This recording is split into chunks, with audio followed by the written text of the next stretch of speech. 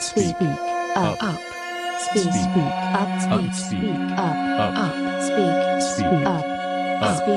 speak, up, speak up. You're listening to Speak Up on CJSF 90.1 FM Burnaby.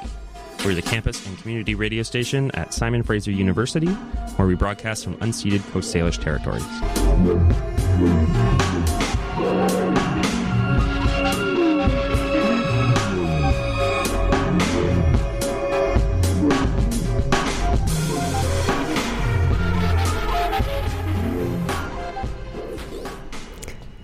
Good morning and happy Tuesday from CJSF 90.1 FM campus and community radio, broadcasting from a beautiful sunny Burnaby Mountain and Lower Mainland. We're looking at a temperature of 18 degrees this afternoon, and if you're a regular listener to this show, you know that makes this host a very happy gal.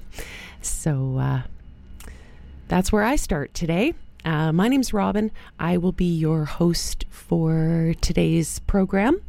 And on the show, I will have Rebecca Mears, who is the project manager of Blossom Co-Housing Project, which is an initiative we are going to find out all about over the course of the next hour.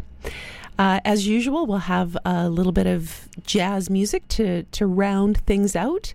And to start us off today, we're going to hear something from the Apollo Suns album Dawn Offerings. This is a track called A Song for Sterling.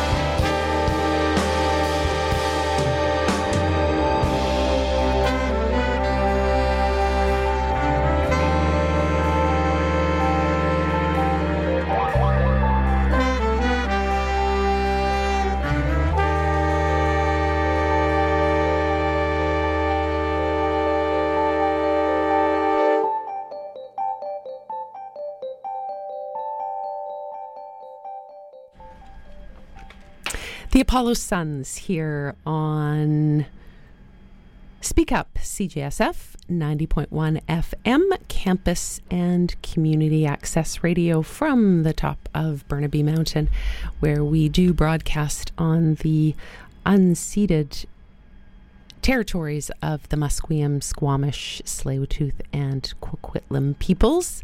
My name is Robin, and I am your host for the day. Not for the day, but for this day's Speak Up. And I have a guest with me in the studio this morning. Rebecca Mears is no stranger to CJSF and is with me to talk a little bit about a project called Blossom Co-Housing. Mm-hmm. So welcome to the show. Thank you. It's delightful to be in this seat instead of behind the board. Yeah, you were saying when you first got in and sat in the chair that you've never sat in that chair before.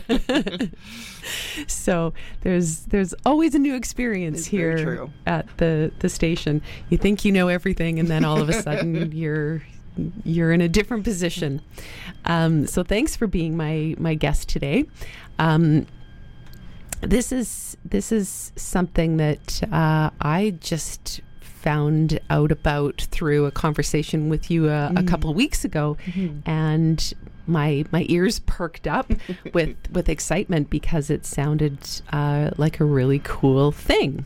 So it's called the Blossom Co-Housing Project, and tell us about it. Well, I think the reason it probably perked up your ears is the same reason why it exists. And it's just Vancouver is a hard and harsh place for housing for anybody who's not a bajillionaire or doesn't have family or something that they can just be hooking into. So if you're moving into the city and trying to find housing, if you are working class, if you are a single parent, if you are on disability, if you are marginalized in one of 1,000 ways, it is so incredibly difficult to access and get signed in to decent homes. And by decent, I mean with landlords that are supportive and do their jobs in a way that is in alignment with the Rental Tenancy Act, and spaces that actually are taken care of and healthy feeling and healthy looking when you're in them, and maybe nourishing. It's not even about accessing something luxurious. It's about accessing the stable basics of housing. And so the project was born out of frustration for there not being enough options for that, and also looking at a couple of the things that tend to make the housing crisis worse here. We have a lot of really expensive big homes sitting empty, and that's been trying to have some movement on that. We've instituted a new tax and all kinds of consequences for people who are leaving their homes empty or purchasing and living overseas. But then there's also the complicating factor of the sharing economy, specifically Airbnb, which is one of the ways that a lot of people are trying to make ends meet in the city. So if they do have property, even spaces that would maybe perhaps normally be rented out to individuals or small families, they are often kept off the market so that the person who owns them is able to make their own mortgage payments by earning more by renting them out to Airbnb. So what if you could take those two things that are actually kind of hamstringing what's going on for people in the city and leverage them, tie them together, turn them inside out, and make them create opportunities for people to have more options for housing, and specifically making that then an offering to the people who have the hardest time. So single parents, people who are on disability, people who are otherwise marginalized, who are already have a lot of cards stacked against them in terms of access to what is available on the market. Oh my goodness, absolutely. This just harkens back to when my partner and I moved to Vancouver 2.5 years ago, and we were moving interprovincially, and nobody except the scammer people would give us the time of day. Yeah. And so, I had people yelling at me over the phone because I wouldn't send them my damage deposit. And a sight unseen, right? And this is with no paperwork and no anything, and we actually came to Vancouver with nowhere to land. Oh, that's so vulnerable. So vulnerable. And if we hadn't had the interview in the shared house that we lived in for quite a long time, the very next day, and they would not have said yes. Right. Then, oh my goodness, I don't know what we would have done. Yeah. Right. And so it's not just people who experience a level of marginalization and a difficulty, I think. No, it's kind of across the board. It's across the board. It is. It doesn't matter how good your housing references are sometimes because we had excellent references, We lived in the same place for almost 10 years. We're very stable, very good tenants, always paid the rent. We have a double income. I had a job when I came here to put on my paperwork. I'm totally legit, right? Like, why is this not easy? It should be easy. And so, and I see, through social media, the number of people who are coming into this city on work permits and things where they just need somewhere for 3 to 6 months, maybe, or their year or 2 year work permits so that they can figure out what they want to do, where do they want to be, if they want to be here. Yeah. And, people who rent out their co-housing opportunities, they sublet them for 2 weeks, 3 weeks, a couple of months. So this is a big deal, as you were. It is a big deal. Saying. I mean, the amount of competition just to access a 1-bedroom or a 2-bedroom has, over the last few years, it's led to things like, I've shown up to viewings. Last time I looked for housing was 4 years ago, and so straight up, it's gotten worse since this was my experience. But showing up for a 1 or 2-bedroom showing and having 50 people ahead of me, which I can see because they've all written their names on the list. Yeah, and this was the first showing. Yeah, and there are some of the places where the landlords will passively allow it to turn into a rental bidding war. I've been there too. Yeah.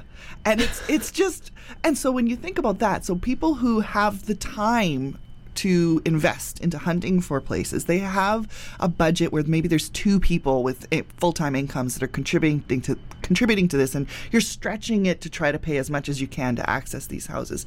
And yet those people are encountering this level of competition. Now you think about people who are single moms who can't even get out of the house because they don't have childcare to look for places. People who are on disability and who have to, even if they get a lease. I had somebody who was staying with me who got a house. Wasn't a great place. It wasn't a house. It was a basement apartment, and it was a funky place. And she was going to stay there with a friend to make it work. But when you're on disability, you have to take a sheet of paper to your landlord that they have to sign, stating. I don't know why our government makes them do that. The money doesn't get sent directly to the landlord. It still goes through the tenant. But the person on disability has to take that form to the landlord to get signed. Well, the landlord refused to give them their key, even though they'd already signed the lease. It's against human rights. But this happens all the time. Single parents don't even get callbacks, so they don't even get to show up where there's the 50 people with the rental war going on, rent bidding war going on. So it is bad. It's bad for everyone, and then it's devastatingly bad to the point of really causing harm to the children that are trying to grow up in these cramped and horrible spaces, because the only things that people who can't show up for those bidding wars can access are the ones that everybody passes over. So why is everybody passing them over? Usually really sketchy places or sketchy landlords or we can understand how long that list can get for what will make other people walk. Absolutely. Yeah. So I want to see that turn inside out. I was a single mom 4 years ago looking for housing, and I couldn't find a place. I couldn't even find a one-bedroom. And my two boys were just about teenagers. It was going to be ridiculous to be in a one-bedroom with them. But that was, you needs take must, what you right? take. Yeah. Exactly. And I couldn't even find that. So in a fit of upset one night, I started looking at the most expensive houses that were listed on Craigslist. Bad attitude all the way. Just, daggers coming out of my eyes and my mouth as I'm muttering to myself, looking through these pictures, just wondering about, who are these lavish people that can afford these really expensive homes. But then when I looked through the pictures of them, I realized there was this little light bulb that went on. They weren't just lots of bedrooms and luxurious appointments in the homes. They had these big spaces in them that were called living rooms. And I have to use air quotes for that because they're just so ridiculously huge that I immediately realized they had potential beyond just, watching TV and playing video games and hanging out with a family. And I did some math and realized that if I could be comfortable with sharing my home, either as equals with other roommates, or perhaps having international students come in and stay with me, or perhaps Airbnb, which I didn't really know anything about at the time, but I understood the concept, I realized that it might actually cover the rent, which just was such a baffling thought to me because I was struggling to pay for a one-bedroom. How could a 6-bedroom pay for itself? Right. But I'm 4 years down the road, and it actually worked. It worked. And so I've been telling people for many years, this is a thing that I tried, and it was an experiment, and it was a desperation experiment. It was that or the streets. I really was down to the last wire. Mother of invention, right? Yes, literally single mother of invention. Yeah, exactly. And thankfully my dad had my back for the first 2 months rent, and I was accepted into this house. I have to say, they didn't look at my references. I know they didn't check them, but they took me in. I guess it had been sitting empty for a while and they wanted somebody in there. So it was a series of fortunate supports and accidents that got me in there. But then it was mine to work on and keep, because I certainly didn't have an income that would pay for it. And it did pull together, and it did work. And I've tried a few different things through the years. But for myself personally, and the way that it works with me having a young family in the home, I actually found that Airbnb, sharing the rooms in my house with Airbnb, ended up being the best fit with having a family, because the people who come in, they're accountable because I give them reviews. Therefore, they don't want bad reviews. They want to be able to stay in other places. They leave the house in as good condition as they came, again, for the review process, which is not the same for the people I've had in as short-term roommates. By and large, there's been an exception or two.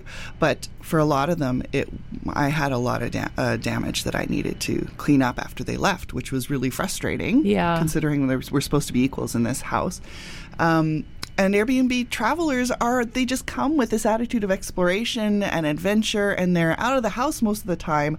They're not invested in trying to kind of co-occupy the space and kind of have an equal share in the power dynamics or decision making in the home. I'm able to kind of set boundaries and parameters. So it's been a stable source of income in a way that actually works well with my family, and it is something that can be replicated. So that's where the project comes in, was myself and a few other people who were equally seeing the potential of this concept, with or without the Airbnb component, because it can look like a lot of different setups. It could be organized in different ways. What else could be coming into the space to help pay for the rent of the house? There are other options of ways of doing this. But the idea is collaboration between people coming into the house as long-termers, and then something else with the space that does help to bring in extra income that makes up the difference. So it's not laying on the shoulders of the long-termers who probably don't have an income that would cover the cost of a big house. So those things combining together can hold it. But the project is meant to help hold some of the risk factor for getting it started, because that is the gap that I noticed over the last few years of telling my story of what I did, was not everybody's going to be able to jump off the cliff with as much blind faith as I did, signing a lease for something so big, no backups, no savings that is going to cover this, and needing to make it work, and you're the only person that's going to make it work. So by holding the lease, if the person is not able to get the lease directly to themselves, perhaps the landlord would be more comfortable with someone who's got a track record now of the house, or a business in a business name, knowing that there's backup, right, for making sure that the rent gets paid. Supporting them in setting up the Airbnb. Now that there's some expertise and experience with that, if that's what they want to do, helping walk them through that process. So really they're responsible for paying their portion of regular rent every month, being hospitable and supportive for whatever the other activities are in the house, and collaborating with the decision making around what those are and what works for them in their space. So that's the concept. And so we're looking at a few different iterations. We've got several, we're calling them seed moms, that are waiting in the wings, that have their unique flavor or spin that they're going to create with their house. They will partner with other people, and we're looking for people who would be interested in going in on houses with these people. And so one of them is going to look like a safe haven for LGBTQ community, where they're going to be nourishing events and other happenings, gatherings, where people can come and find safe space and community, nourishing community there, as well as running Airbnb, which would have a family focus and an LGBTQ focus within that house. We've got another house that would be focused around people with animals. People have a hard time finding housing with animals here in Vancouver. It's Especially dogs. And sometimes cats. Yeah, well, people are just so pets, right? And I've even heard that it's been talked about as that we may pass some laws around making that not a thing that a landlord can refuse entry into their house based on. Right. I don't know that that's gone anywhere yet, but I have heard it being talked about, right? Yeah. Because what we're having is people move to the city and they're surrendering their animals. So our SPCA is overflowing because landlords won't allow pets in houses. Right, but then the pets can't be adopted. I know. Because you can't have a pet in your So we're looking at like place, a pet less, unless you are a house owner city. And it's that's not realistic. No. So we've got people who already have their pets who are like their children. They're not going to surrender them, but now they're not able to find housing. So here's another woman who is on disability, has pets. And one of the things I think that's interesting that I've kind of clued into through this project is the idea that single moms and people on disability, the idea that they're not perhaps stable for rent, but they have regular incomes. Yeah. It's just not matching the rents that are out there in Vancouver. They actually know exactly what they can afford, and it's regular. So if you are matching them with where that's at, they're hella regular. Like it is totally fine. Yeah. So her matching with some other people who might have similar backgrounds, definitely have similar interests, equally happy with animals, and their Airbnbs that they would run through would also be pet friendly, which is something that a lot of Airbnb people are always hunting for, because a lot of Airbnb hosts won't host pets. I'm one of them. I won't host pets. I actually don't even host children just because it can disturb other guests in the house. So when you put these little spins on what the rooms are for, it will make them even more successful in their little niche in Airbnb, which then supports the housing for the people that are in there. Right. Yeah. Very interesting. I'm thinking about this whole pet house, and I said to my partner the other day, because it always astounds me how many people are out walking their dogs all the time, and how many cats there are in our neighborhood, and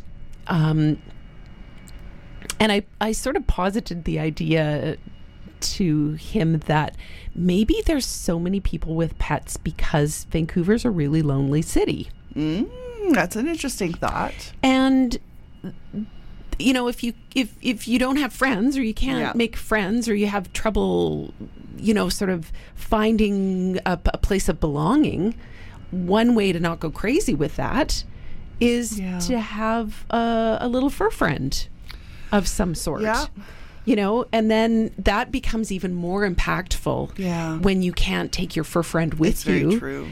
and that sense of family that fur friends can develop for you, and even create a sense of camaraderie when you're out in public. It's very true. It becomes an opening for conversation. And the essence of what you're talking about too is actually really revealing. It is commonly said in Vancouver that it can be a very lonely and isolating experience living here. Mm-hmm. I don't personally experience that, but so many people that I know do, and it is talked about so frequently that really we need to name it as a breakdown of community.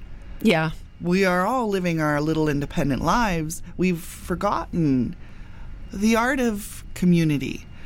And that is detrimental to our mental health and our physical health in so many ways.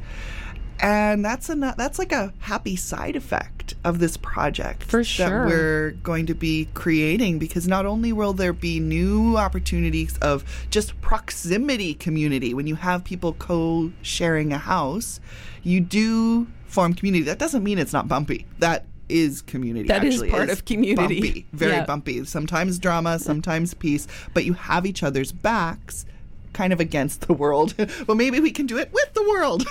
So even between the co-housing houses, there will be a tie, because we all will know that we're doing something together. We're trying something different together. There will be communication. There will be group events, because I'm going to host them. It's just going to happen. And that will become another level of community. And even though that's not why people necessarily are looking for housing, we're looking for stable housing because it's just primary. If you don't have it, you're so messed up. Mm-hmm. But we also desperately need community. Yes. So hopefully this will also be helping to heal and expand that part of Vancouver society. For sure. It's also strength in numbers, I think. And I think like the Vancouver collective housing, people who live in collective houses in Vancouver formed a network. Because they recognized that if they banded together and had representatives from people who live in collective houses, there's more strength for advocacy in terms of policy changes and what the city could be and maybe should be doing in terms of looking at the housing crisis here in the Lower Mainland. And so they have their own house that is a community, but they are also building community with the other shared housing collectives that are out there. So it's a similar kind of idea, beautiful. Right? And yeah, to me, it just talks about strengthening that whole network so that community becomes an even stronger voice for change. Yes, it's very true. In general. Yeah. So, yeah.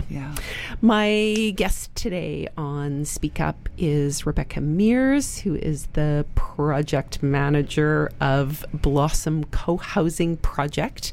And we are talking about the need for looking at housing through a different lens and being imaginative in terms of how people can live here in Vancouver that takes some of the pressure off of high rents and low vacancies and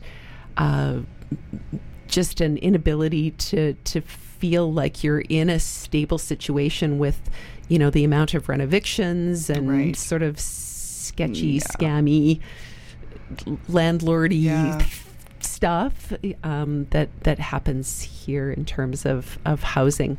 We're going to come back after a song break and talk a little bit about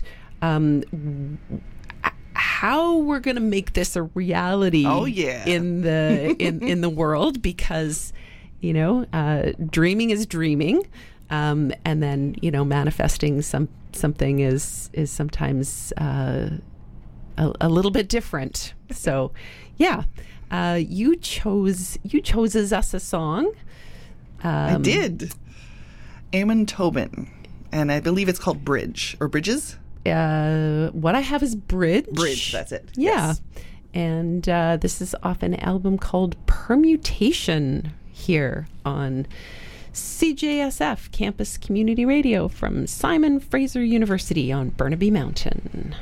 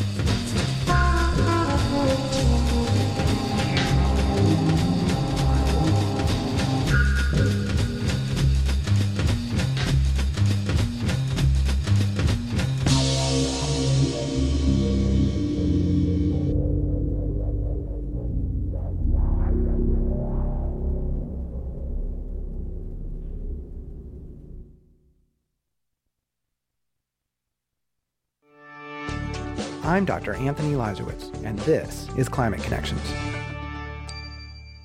Buying an electric vehicle might seem like a step into the unknown, but in Norway, many people are doing it with no regrets.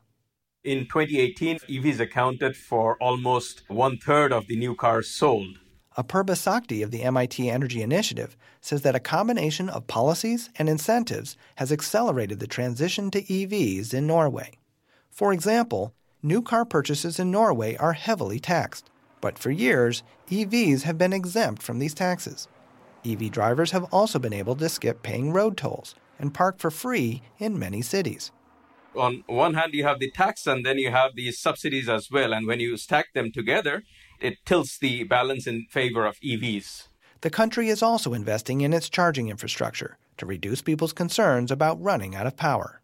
Sakti says that once people do make the switch, they rarely look back. In a 2016 survey, only 4% of Norwegians who own an EV said that they would consider going back to internal combustion engines in the future. So that's almost a 96% of the EV owners that are very happy with EVs and want to stick with it in the future as well. Climate Connections is produced by the Yale Center for Environmental Communication. Learn more at yaleclimateconnections.org. Welcome back to Speak Up here on CJSF Campus Community Radio from Burnaby Mountain. My name's Robin, and I am here with my guest, Rebecca Mears, who is the project manager. Yes. I could see it getting tangled there. I was like, oh boy, here we go. Yes, the project coordinator for Blossom Co-Housing Project, which is meant to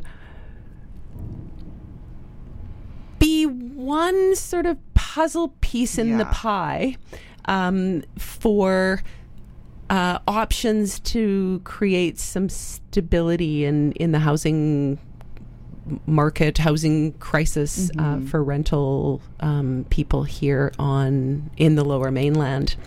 And we've talked about sort of what it is and you know how it might look, and you know a little bit about the backstory of how this idea came into being. But in terms of the really tangible next steps, how to step. What does this look like? Well, it looks like having or collecting the cash for deposit and first and maybe 2 months worth of rent. So there's a bit of a buffer that would be equal to the rent of a large house. So we're looking at something like, for these houses now, prices have been dropping the last few months. I mean, the timing that this is coming through is amazing. Vancouver suddenly got this flood of big houses on the market because of the new empty homes tax. And the prices have dropped a lot, which is so fantastic. So we're trying to get in there with that. So say around $4,000, let's say, might be a median for one of these big houses. It's like 6 or 7 bedrooms. So getting a couple months of rent, damage deposit together, and having that at the ready while we've got our seed mums lined up, and then matching that with a landlord who gets what we're trying to do. So all of this is on the up and up, understands what we're trying to do, and is supportive of it and happy to have this happen in their space. So making a rental agreement with whether that's me or the company or perhaps one of the other members of the team who's willing to hold that sort of part of the risk factor, moving the people in, and then getting Airbnb set up, supporting them through that, doing that legally, because Vancouver does have a legal option for Airbnb now, and it requires you to be the primary resident in the home and that you're renting out one or a few of the rooms within that home in which you are a resident. So not the renting out of the entire space to someone else, but just a bedroom. And that's what I have going on in my home. I've got a license with the city for that. And so there's a way to do this where it's legal with the city. It is on the up and up with the landlord. And then these other pieces are there just to kind of hold. It's like while they're learning to ride a bike. right? Just while you're getting up to speed, because it goes on its own as soon as you've kind of got it going. Right. In fact, it becomes completely self-sustainable and even profitable to the point where it can pay back the initial money that was put in. And that can then roll over to another house for someone else. So that's more longer term. It's not like within just a few months. We're looking at like the arc of about a year, but it will happen. So right now, we're in the fund and awareness raising stage. So I have an Indiegogo campaign that is going on. It is raising some funds. We have a lot of private donors who have come alongside us to say that they are ready to give bigger chunks of money. So really what I'm trying to do is, it's not even so much about pressing on the money piece, because I feel like that comes mostly through these agreements, through with people who have influence and who have money, rather than trying to collect monies from people who are already super stretched. This is a grassroots movement, but it's going to be funded by people who have some privilege with housing and money. I feel confident about that. Right. So we need the voices of the people who to say, yeah, let's try this. Can we try this, please? I would like something like this, whether it's for myself or for a friend or for a family member. I've got somebody in mind. We want those voices to kind of come alongside us so that we have that, we can kind of show our work to say, look, this isn't just us with this idea. We've got people who want in. And then that can match with the people who are coming alongside, who are sort of intrigued by the concept of this project and maybe are willing to experiment and leverage their privilege points, whether it be in helping to hold a lease, in giving a chunk of money towards a deposit for something, giving some goods, or maybe they're even in the position of being one of the landlords, where they're like, you know what, I'd like to welcome this in. I'd also like to see a change in the city. This is I almost said city in a different way, and that would have been really funny right there. I thought so too. Where they realize that this is within their power. Just being a landlord doesn't equal that you want to uphold the status quo, which is, facilitating poverty and the gap in the city. There are many people out there who would like to pitch in. And so this is a way of pitching in. And it can look like a whole bunch of different things. So really, I'm already out house hunting. And I've got seed mums are preparing.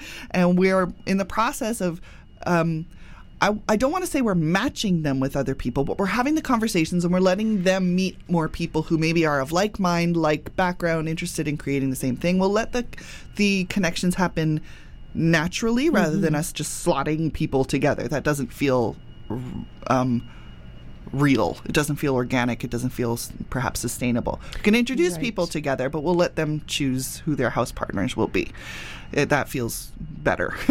Yeah, especially when you're looking for some kind of sustainable model for, people being roommates. Yeah. It's good if they make that decision on their own rather than so too. Sort of assign them, Yeah. It's basically like choosing co-partners for an experiment. And maybe it's not like you have to love each other fantastically or want to spend all your time together. It's actually a really fantastic opportunity for practicing good boundaries. And I'm a coach. This is my background. And so I'm actually probably going to be supporting house members, not intrusively, but just as if I'm available, if this would be helpful. So we can have conversations around what does this look like? It's an experiment. We maybe have never lived like this before. To combine 2 single parent families in one home, what does that look like? Could be absolute chaos and destruction, or it could be quite magical, and it could be a little bit of combination of both. Does it serve them?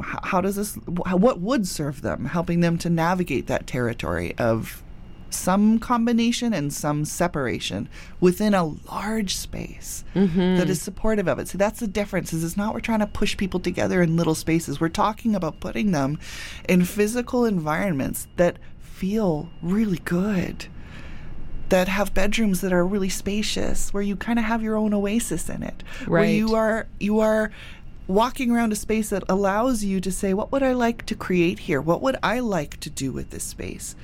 And you can, because now it's yours and you're in it and you get to be, collaborating in those decisions.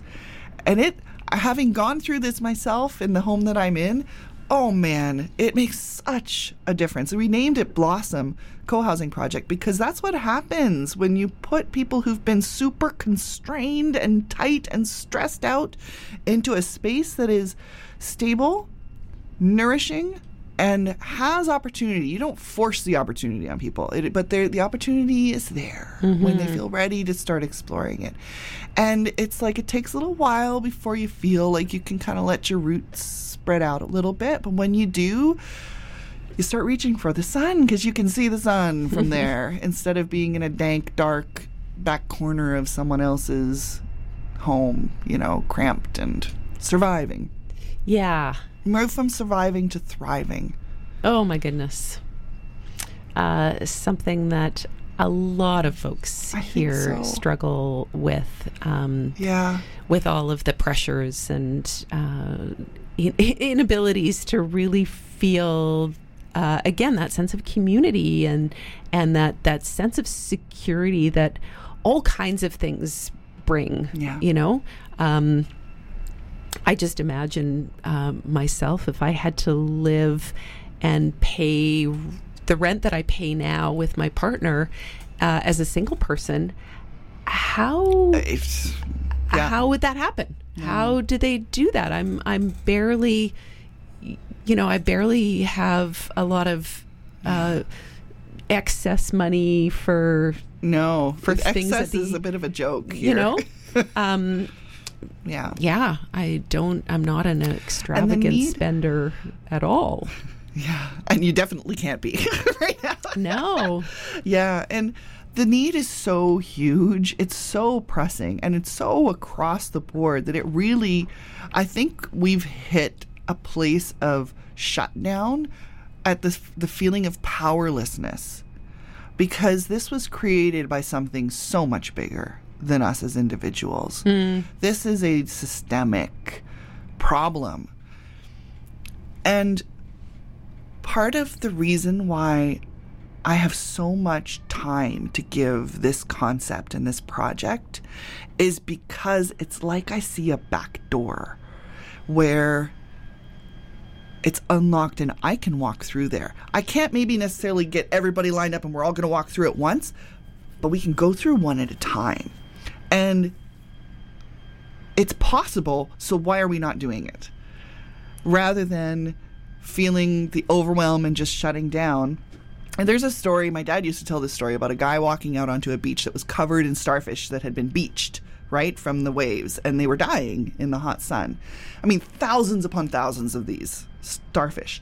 And one dude is out there tossing starfish back into the ocean. So he walks up to this guy and he's like, what are you doing?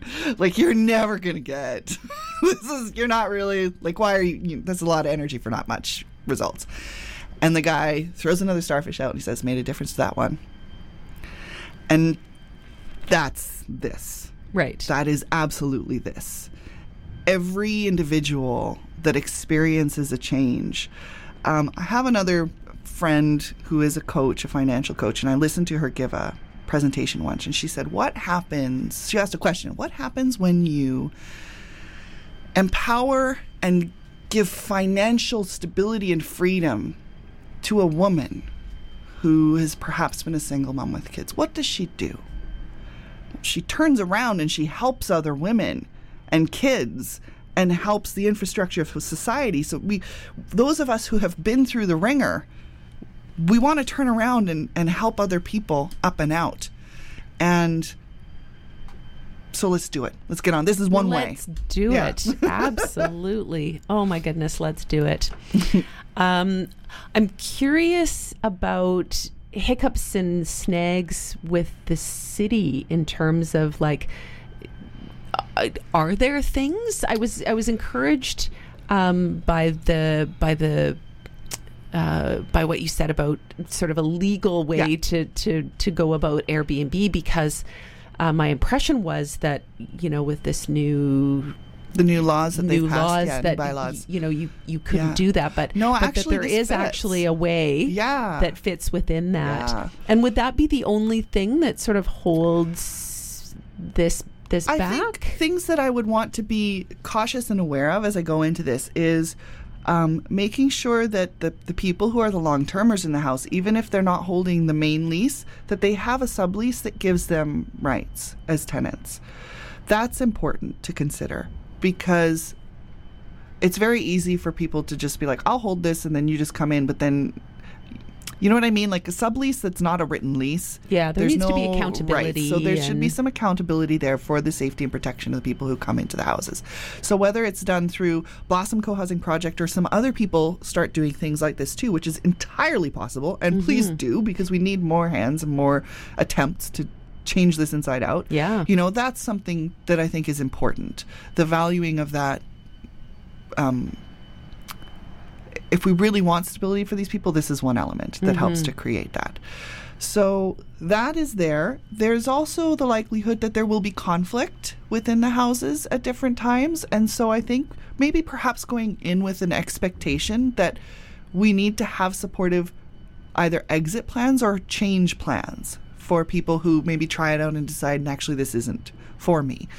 And building that into the plans will be important. Right. Just that awareness, not going in with rose-colored glasses that everything's just going to be hunky-dory and everybody's just going to be smiling all the time. And for some people, it might not have to be a long-term solution either. So, you know, having an exit plan isn't like it's not a failure. It's just, don't think so. You know, looking at things for people in the time that they need them, right? I actually do anticipate that while what is needed is that stability and that sense of you can be here as long as you want. But when you have that, you also grow. Right? Yeah. And so then in that growth, there may reach a point of, actually, I'm ready for something different. And instead of that being a negative, I see that as fruition. So especially if the lease is held outside of the individuals who are in the home, that makes it easy for when they feel ready to exit out, but we could then match another person in that space. And then the holistic view of it still stays solid and is still growing and going forward. Right. Yeah. Just in the last 2 minutes, how can people get involved, find out more information, sign up to be part of the campaign and rally for these changes? Yeah. If you Google Blossom Co-Housing, you will find us. We are on Facebook. We have a Facebook page. We have an Indiegogo campaign that is live. You can hashtag Blossom Co-Housing without the slash or the dash, and that will also bring us up on Instagram, and you'll find our posts on Facebook. So please come find us. Join the conversation. Cool. Yeah. Fantastic. I will also make sure that there's a link to Blossom Co-Housing Project in the audio that's posted for this show when I get to that this week, so that you can find it there also. Thanks, Rebecca. Thank you, Robin. Project coordinator for Blossom Co-Housing Project, Rebecca Mears, is my guest. My name's Robin. This has been Speak Up. Do stay tuned. Democracy Now! Is coming right up at 11 o'clock. We're going to go out with a little bit of jazz here, a track called Sweet Summer, because that's what it feels like today. Enjoy.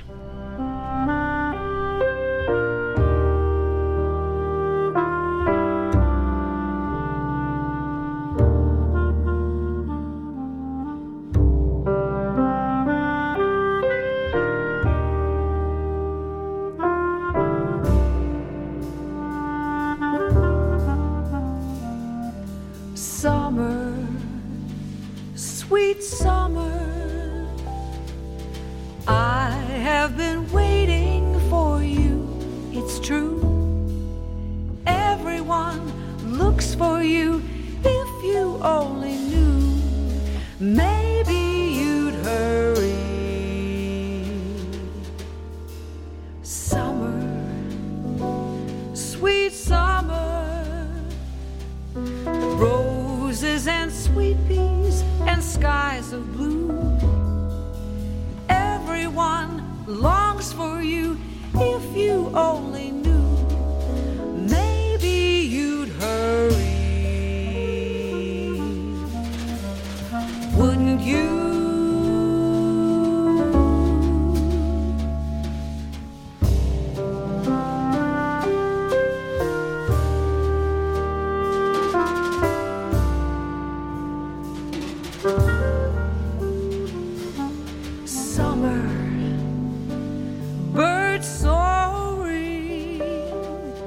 breezes and butterflies in the blue.